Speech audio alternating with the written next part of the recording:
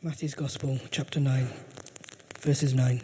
As Jesus went on from there, he saw a man named Matthew sitting at the tax collector's booth. "Follow me," he told him, and Matthew got up and followed him. While Jesus was having dinner at Matthew's house, many tax collectors and sinners came, ate with him and his disciples.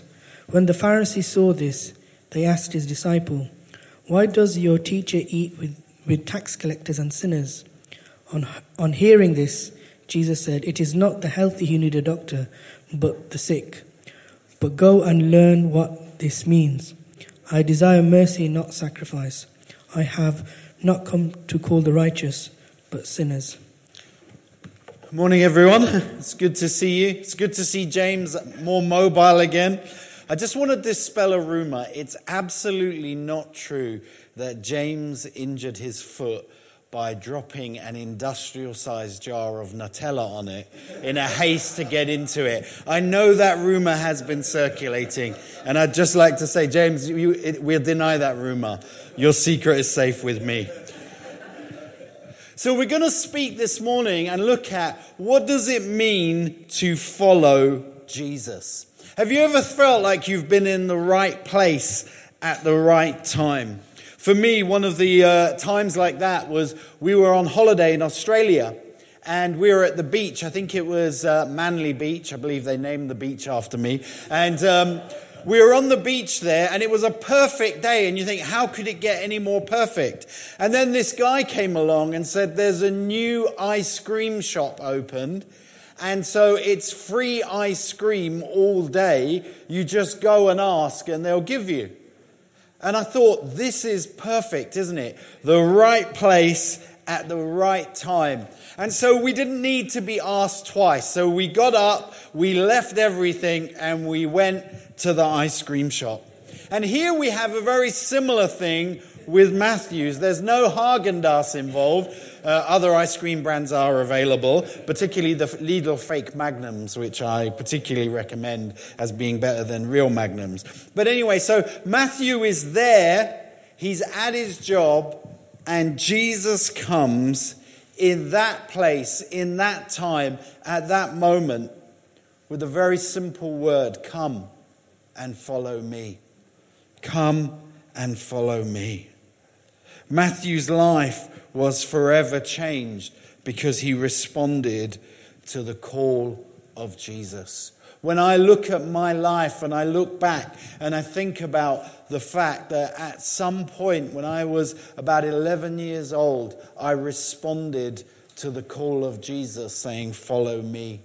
And I want you to think today, when did Jesus speak those words to you and say, "Follow me"? Maybe you're sitting here today, and through this message, Jesus wants to speak those words to you. Come and follow me.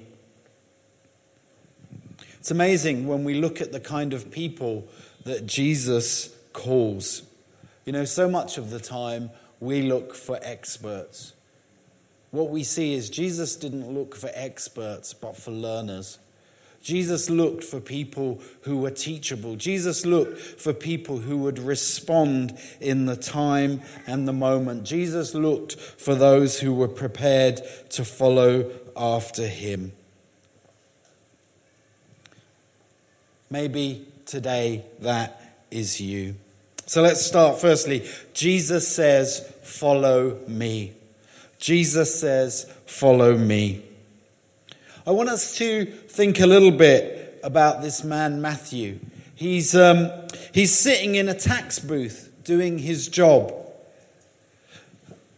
He's in his 9 to 5. He's doing what is the regular part of his life. And it is in that place that he hears the call to follow Jesus. Do you know, one thing I've learned over the years is that so much of the time, Jesus does the extraordinary in the midst of the ordinary and the mundane. You know, don't look for the spectacular in life. I believe that just in the ordinary way that we live lives, that's the context to following Jesus. just in the simple, in the everyday. You know, for Matthew, he was perhaps an unlikely person to be called. As somebody who was a tax collector, somebody who was involved in taking revenue and giving it to an unpopular king and to the Romans, somebody who was probably unjust, somebody who was helping out a foreign occupying power, that wouldn't have made him very popular. Their integrity was often questioned. They weren't people who were seen as being straight up. And it's interesting that Jesus calls someone like that. Jesus didn't call simply people who got straight A's in being a spiritual person. Jesus didn't call people simply with uncomplicated lives. Jesus called ordinary, everyday people, often in the midst of their own sin. Jesus calls out of a sinful life. Jesus doesn't call just good and honest people. And it's really important that we understand that. Sometimes we can think that we have to be good enough to follow Jesus. I've heard it says that Jesus doesn't call the qualified. Rather, Jesus qualifies the called. Jesus speaks to everyday people. Jesus came not for the righteous, but for sinners. Jesus came for the broken, for the lost. Jesus came for the selfish, for the idolater. Jesus came for those who steal. Jesus came for those whose lives are marred by sin. And the reality is that is all of us. The only thing that can, in one sense, keep us from being called is the sense of feeling like we already have it in and of ourselves. And so Jesus meets Matthew and he calls him. Now, it's likely that Matthew would have known about Jesus already. And yet at that time and moment, Jesus speaks the simple words, "Follow me." Some of us here, we've been investigating what it is to be a follower of Jesus. We've been looking from afar. Maybe those words today, "Follow me," are for you. It's interesting. Jesus calls Matthew onto a journey with him, not a destination. I like the idea that Jesus doesn't say, "Come with me for lunch," or "Come with me for dinner," or "Come with me just to another city," or "Come with me to, Stratford Westfield," or whatever. But he says, "Follow me." It is a journey, not a destination. And in one sense, that's so important that we understand that for Matthew, the call was not just to spend a day with Jesus, but to spend his life following after him. It's an overused cliche, but it was the first day of the rest of his life. And the call of Jesus is not just to a place. It is not just for a day. It is not just for a season. It's not just for obedience in the moment. The call of Jesus is not just to pray a prayer or even to go to church. The call of Jesus is onto a lifelong journey of following him. And brothers and sisters, I want to encourage you. We're not called just for the day or the week or the month. We're not called specifically to a destination. We are called to a person, Jesus, and to follow him. We are called to a life of obedience. It's a choice every day to get up and saying, "I have decided to follow Jesus." Yes, there's that time and point in life when we surrender to God, when by faith in Jesus we are made new, when we decide I am going to put my trust in him. But it's the start of a lifelong journey. And I want to challenge you today, those of you who are Christians, how is your following going? Not how is the prayer that you prayed 10 years ago, 20 years ago, 30 years ago, 40. Anybody been a Christian over 50 years in this room? No? Yeah. That's a beautiful thing, isn't it? Years following Jesus. Look around at the examples in here. People who have been following Jesus for years and years. We're called to a lifelong journey. We're called to follow Jesus through good times and through bad. Jesus doesn't say, follow me and it's all going to be great. Jesus doesn't say, follow me and we'll have a whale of a time. Jesus simply says, follow me. And that's a call in every season of life and through every circumstance in life. Through the good times, through the bad times. You know, the picture we have, in marriage is very similar. Marriage is a beautiful thing, but it's a lifelong commitment. And some days it feels great and other days it may not. Some days life is going brilliantly. Other days it's hard. But the commitment remains. So following Jesus is a call to lifelong obedience through good times and bad, through poverty or prosperity. And for many of us in our life, there will be seasons of both of those things. Seasons of abundance where we have a lot, and seasons where we have little. Through poverty and prosperity, but also through peace and through persecution. There are times when there is such a peace in following Jesus and life seems fantastic. And there are times when life is turmoil and chaos. And the interesting thing is the peace can be the same right in the middle of the chaos as it can be when everything is good. Jesus says to his disciples that they will face difficulty because of their decision to follow him. In John 15, Jesus warns the disciples that some will even hate them because they are his followers, because they also hate Jesus. And the Bible is really clear that following Jesus gives us great joy. But also there will be times of toughness and difficulty. 2 Timothy chapter 3 verses 10 to 12 says this, "You, however," Paul writes to Timothy, "you, however, know all about my teaching, my way of life, my purpose, faith, love, patience, endurance, persecutions, suffering. What kinds of things happened to me in Antioch, Iconium, and Lystra, the persecutions I endured, yet the Lord rescued me from all of them. In fact, everyone who wants to live a godly life in Christ Jesus will be persecuted." It's interesting, isn't it? Jesus gives a joy in life, a purpose in life. But also along with it comes suffering and persecution. And Paul, as he writes to Timothy, says, everyone who wants to live a godly life in Christ Jesus, to some extent, will be persecuted. There's something for all of us to realize there, that we are called to follow Jesus, not only in the good times, but in the difficult times as well. Jesus calls Matthew and says, "Follow me."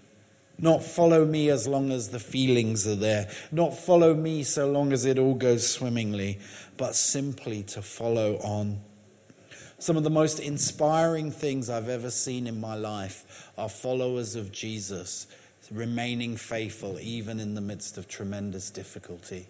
It's one of the things I love about church, is that we get to see up close and personal the struggles, the openness, the highs and lows of a community that follows Jesus together. We get to learn from the examples of others. We get to learn from their perseverance. We get to learn from their humility. We get to learn from their patience. Because as well as it being a journey and not a destination, it's a team thing, not a solo effort. Perhaps one of the worst things at times in our culture is that we emphasize just me and Jesus. But actually, we are called together.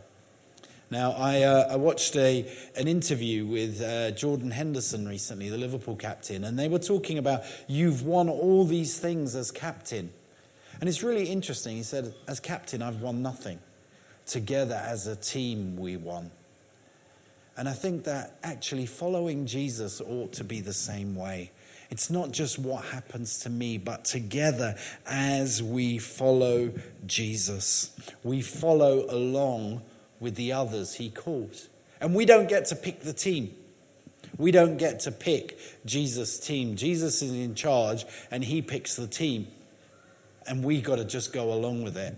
And one of the interesting things about that is that means he brings us together with people that are different to us. As a church, our absolute commitment is to being a multicultural, multi-generational church. A church not of people who are all the same, but of people who are different, sharing life together. And it's in our differences that we become more like Jesus. It's really interesting. Jesus called Matthew as a tax collector, but he also called a zealot. And zealots did a good line in killing tax collectors. So it's kind of interesting. Jesus calls two very different people who would normally be at each other's throats. And he says, follow me. Follow me. One of the best things that God does is he places us with people who are different and will sometimes rub us up the wrong way. People who may sometimes wind us up. People who may cause us to realize the reactions of our own hearts. And as we follow Jesus, we follow along with others. You know, those people will help us on our journey of following Jesus together.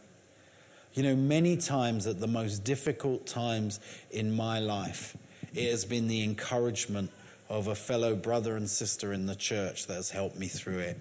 That phone call, that piece of concern, the card through the door, the meal drop round, those kind of things that we find that are quite normal in church.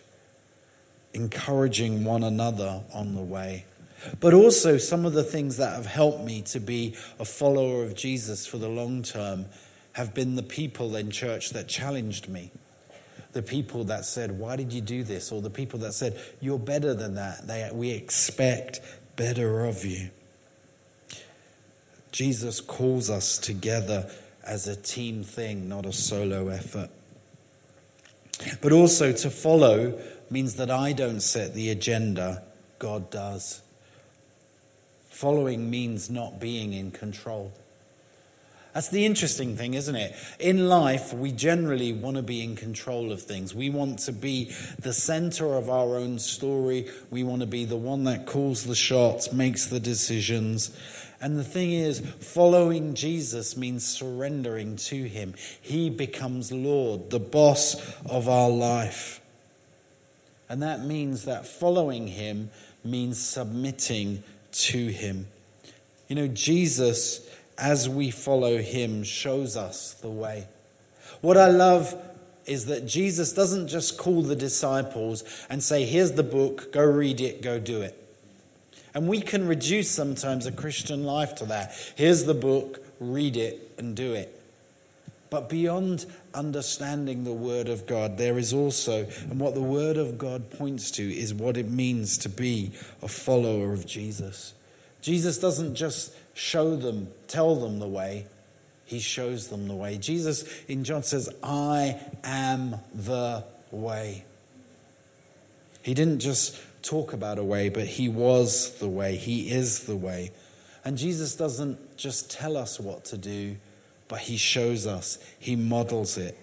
And as we follow after him, one of the great things is that following Jesus means that we're never alone. Even in those darkest times, even when maybe nobody else is physically there, if we're following Jesus, then he is present. He is present by his Holy Spirit. He is present and he is not silent. Following Jesus means that there is hope even in difficulty, and there is presence even when we feel alone. But following also means leaving some stuff behind. We read in this account, don't we? Matthew got up and followed him. He heard the call of Jesus and he got up and he followed. At that moment in time, he took the decision to follow after Jesus. We can't follow Jesus unless we're prepared to leave some stuff behind. We need to be prepared to leave our old lives behind, to leave behind our pride, our control, our sin. We need to be prepared to leave our old behind. It calls for a response of obedience to Jesus. How are you doing with following Jesus? How are you doing with leaving the old behind? You see, secondly, I want to say that we're called to leave our old reputation behind, but to bring our friends. And this is a really interesting thing. Verse 10, while Jesus was having dinner at Matthew's house, many tax collectors and sinners came and ate with him and his disciples. You see, Matthew invites his old friends to meet this Jesus who changed his life. And we often see that in the Bible. People encounter Jesus and they go and tell others and they want to bring their friends to encounter Jesus. Many of you may be familiar with the story of Zacchaeus. He was a guy that also was somebody who swindled people. He was a dishonest man. He encountered Jesus, had his life changed. And what's one of the first things he did? He threw a party and said, Jesus, come and meet my friends. Part of following Jesus involves telling others. You know, very often we see in the Bible people opening up their homes and showing hospitality to others. It's a beautiful thing, isn't it, that as we follow after Jesus, our homes, our places of work, the places that we socialize can become places where others meet Jesus. It was very normal that those who encountered Jesus wanted him to meet their friends. I don't know about when if you some of us here, the first time you met your spouse and that special feeling maybe, or when you got to know them, or when you started going out with them, and what happens? You want your friends to meet them, don't you? You want them to meet this person that matters to you. And it's like that with following Jesus. We want to introduce our friends to the person who changed our lives. In the Bible, we see very often these two things. People meet with Jesus and they have two reactions. One is to go and tell, and the other is to invite people to come and see. And I like that because there's something about what does it mean to be a follower of Jesus? It means that we go and tell others what Jesus has done for us. And we invite them to come and see what Jesus is doing. We invite them to come and see what Jesus is doing. Maybe physically we can't introduce them to Jesus, but we can say, come and see what Jesus is doing through his body, the church. You know, come and see and go and tell. We want to create in our church a culture where everyone is confident about sharing the gospel, the good news of Jesus with others. Not just only relying on bringing people into a meeting so someone else can tell them, but that the whole church is equipped and confident in sharing Jesus. We want each person in this church to be able to confidently articulate what God has done for them and to point through the Bible to the Jesus who changed their lives. And if you're not confident in doing that, I want to say, please come and have a word with one of us. We'd love to take some time and take you on a journey of making you more confident in doing that. Being able to share what God has done in our lives and point people to Jesus. But also to say, come and see. At our church, we want to create a culture of invitation, a culture where people are confident in inviting others to come and see what God is doing in the church. It's why we have things like Common Space or What's the Story or the Cat Course or whatever it is, or the Friday lunch or just to socialize with people. What we want people to do is to see it's not just us, it's not just you being a nice person, but actually it's God at work, not just in you, but through the whole community of the church. It's why Sundays matter, because we want to give people an opportunity to come and see. Come and see, come and hear good news, come and see the church. You know, the Sundays isn't just what church is. In fact, many ways it's just a shop window to the church. But you know, many of us have been past shops, and if the window looks appalling, we never go in, right? And that's why it's important that our services reflect something of who God is, and that they're welcoming and attractive to people whilst also honoring Jesus. I like the fact that he doesn't just bring his respectable friends to meet Jesus. Sometimes when we encounter Jesus and we're changed, we might be embarrassed about our past. I love the fact that in the Gospels, people bring their friends, warts and all, to follow Jesus. It's an incredible thing. Jesus is quite happy to be downwardly mobile. Jesus is quite happy for you to invite your friends, shady characters, whatever it is. The church is never meant to be simply a country club for saints, but it's a hospital for sinners. It's a place of healing for the wounded and the broken. It's a place where lives are restored and put back together. When Jesus encounters us, when we meet him, when we follow him, he gives us a new sense of purpose.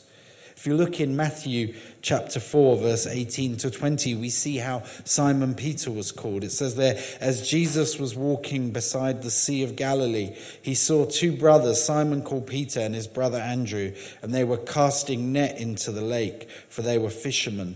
Come, follow me, Jesus said, and I will send you out to fish for people. At once they left their nets and followed him. Following Jesus gives us a new sense of purpose. Let's just break that down, that sense of come. Come. Jesus asks them to make a decision. It's not a question in some ways, it's a calling, come.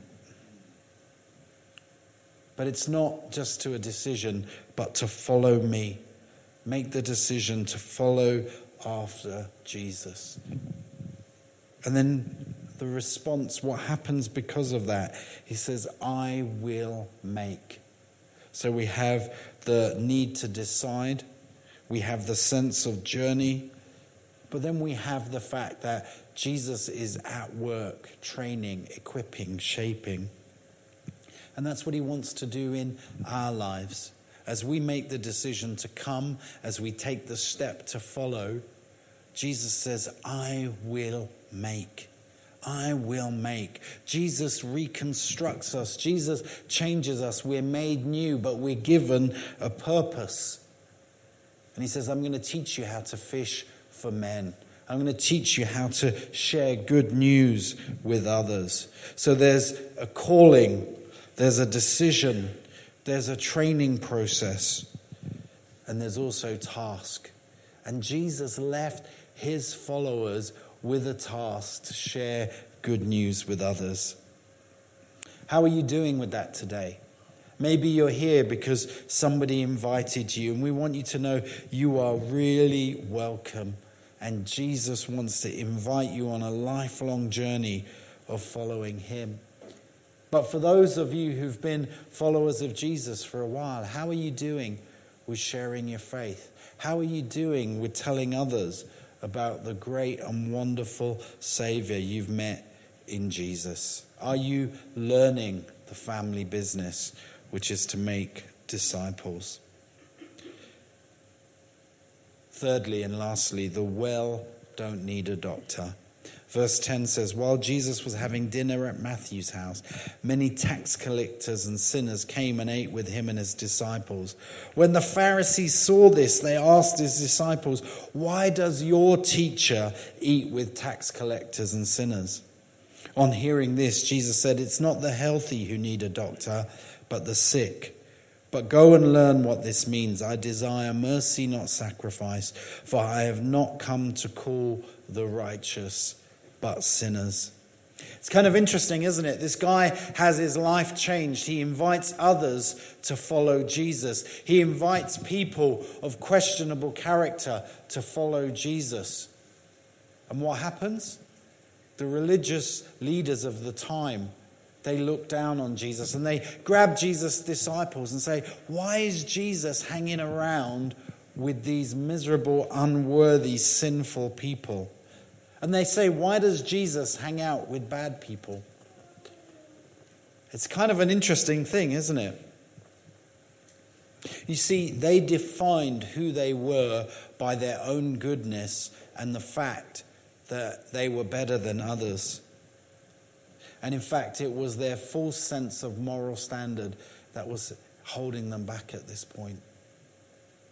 You see, Jesus says he didn't come for those who are already righteous. Jesus doesn't come for the self-righteous. Jesus doesn't come for the good enough. And he simply says, it is not the well that need a doctor, but the sick. It's not the perfect that need a savior. It's the imperfect, because there's only one perfect, and that is Jesus. He hits this nail head on. The healthy don't need a doctor. What's the sickness? The sickness is sin, because sin separates us from God. It's all the things that we do that are wrong, that are contrary to what God has created us for. And that sin brings separation and it brings death.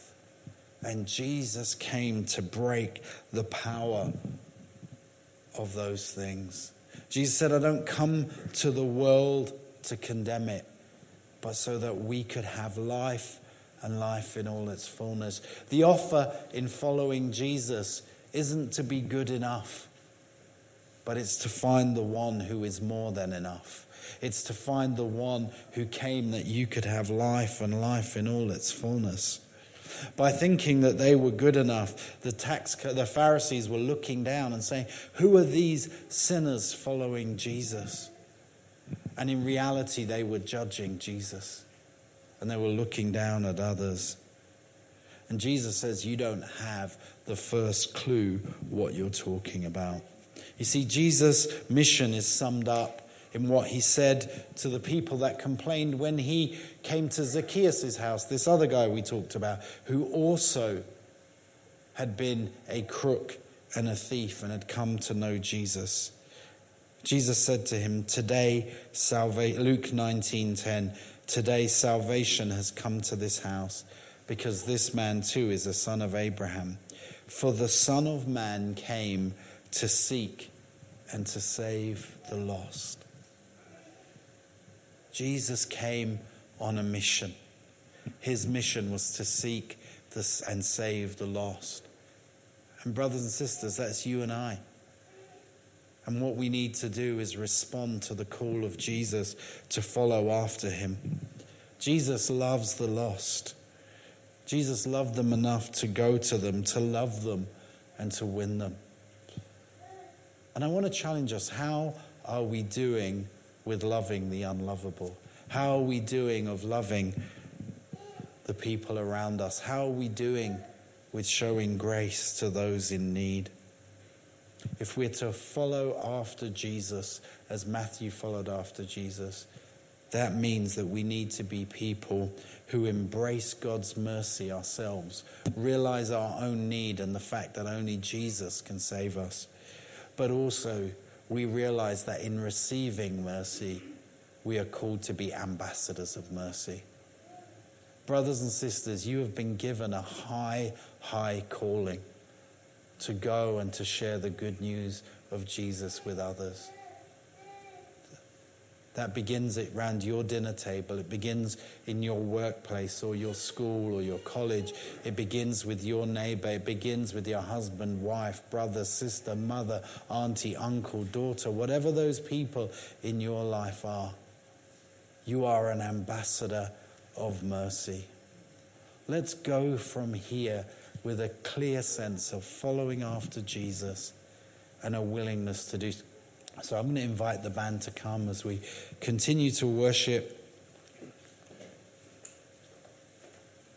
But I want to ask you, have you made the decision to follow Jesus? Have you ever made that choice?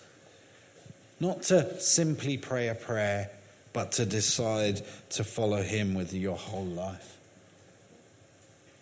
And if you have, I want to ask you as we worship to think about, how are you doing with the thing that he's called you to do, which is to go and to tell others?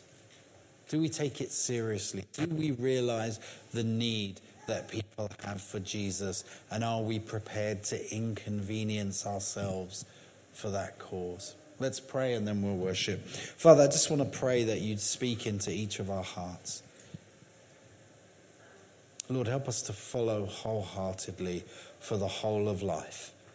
In Jesus' name. And Lord, I pray that we would go, Lord, as we go from here later today, we would go as ambassadors of mercy. In Jesus' name.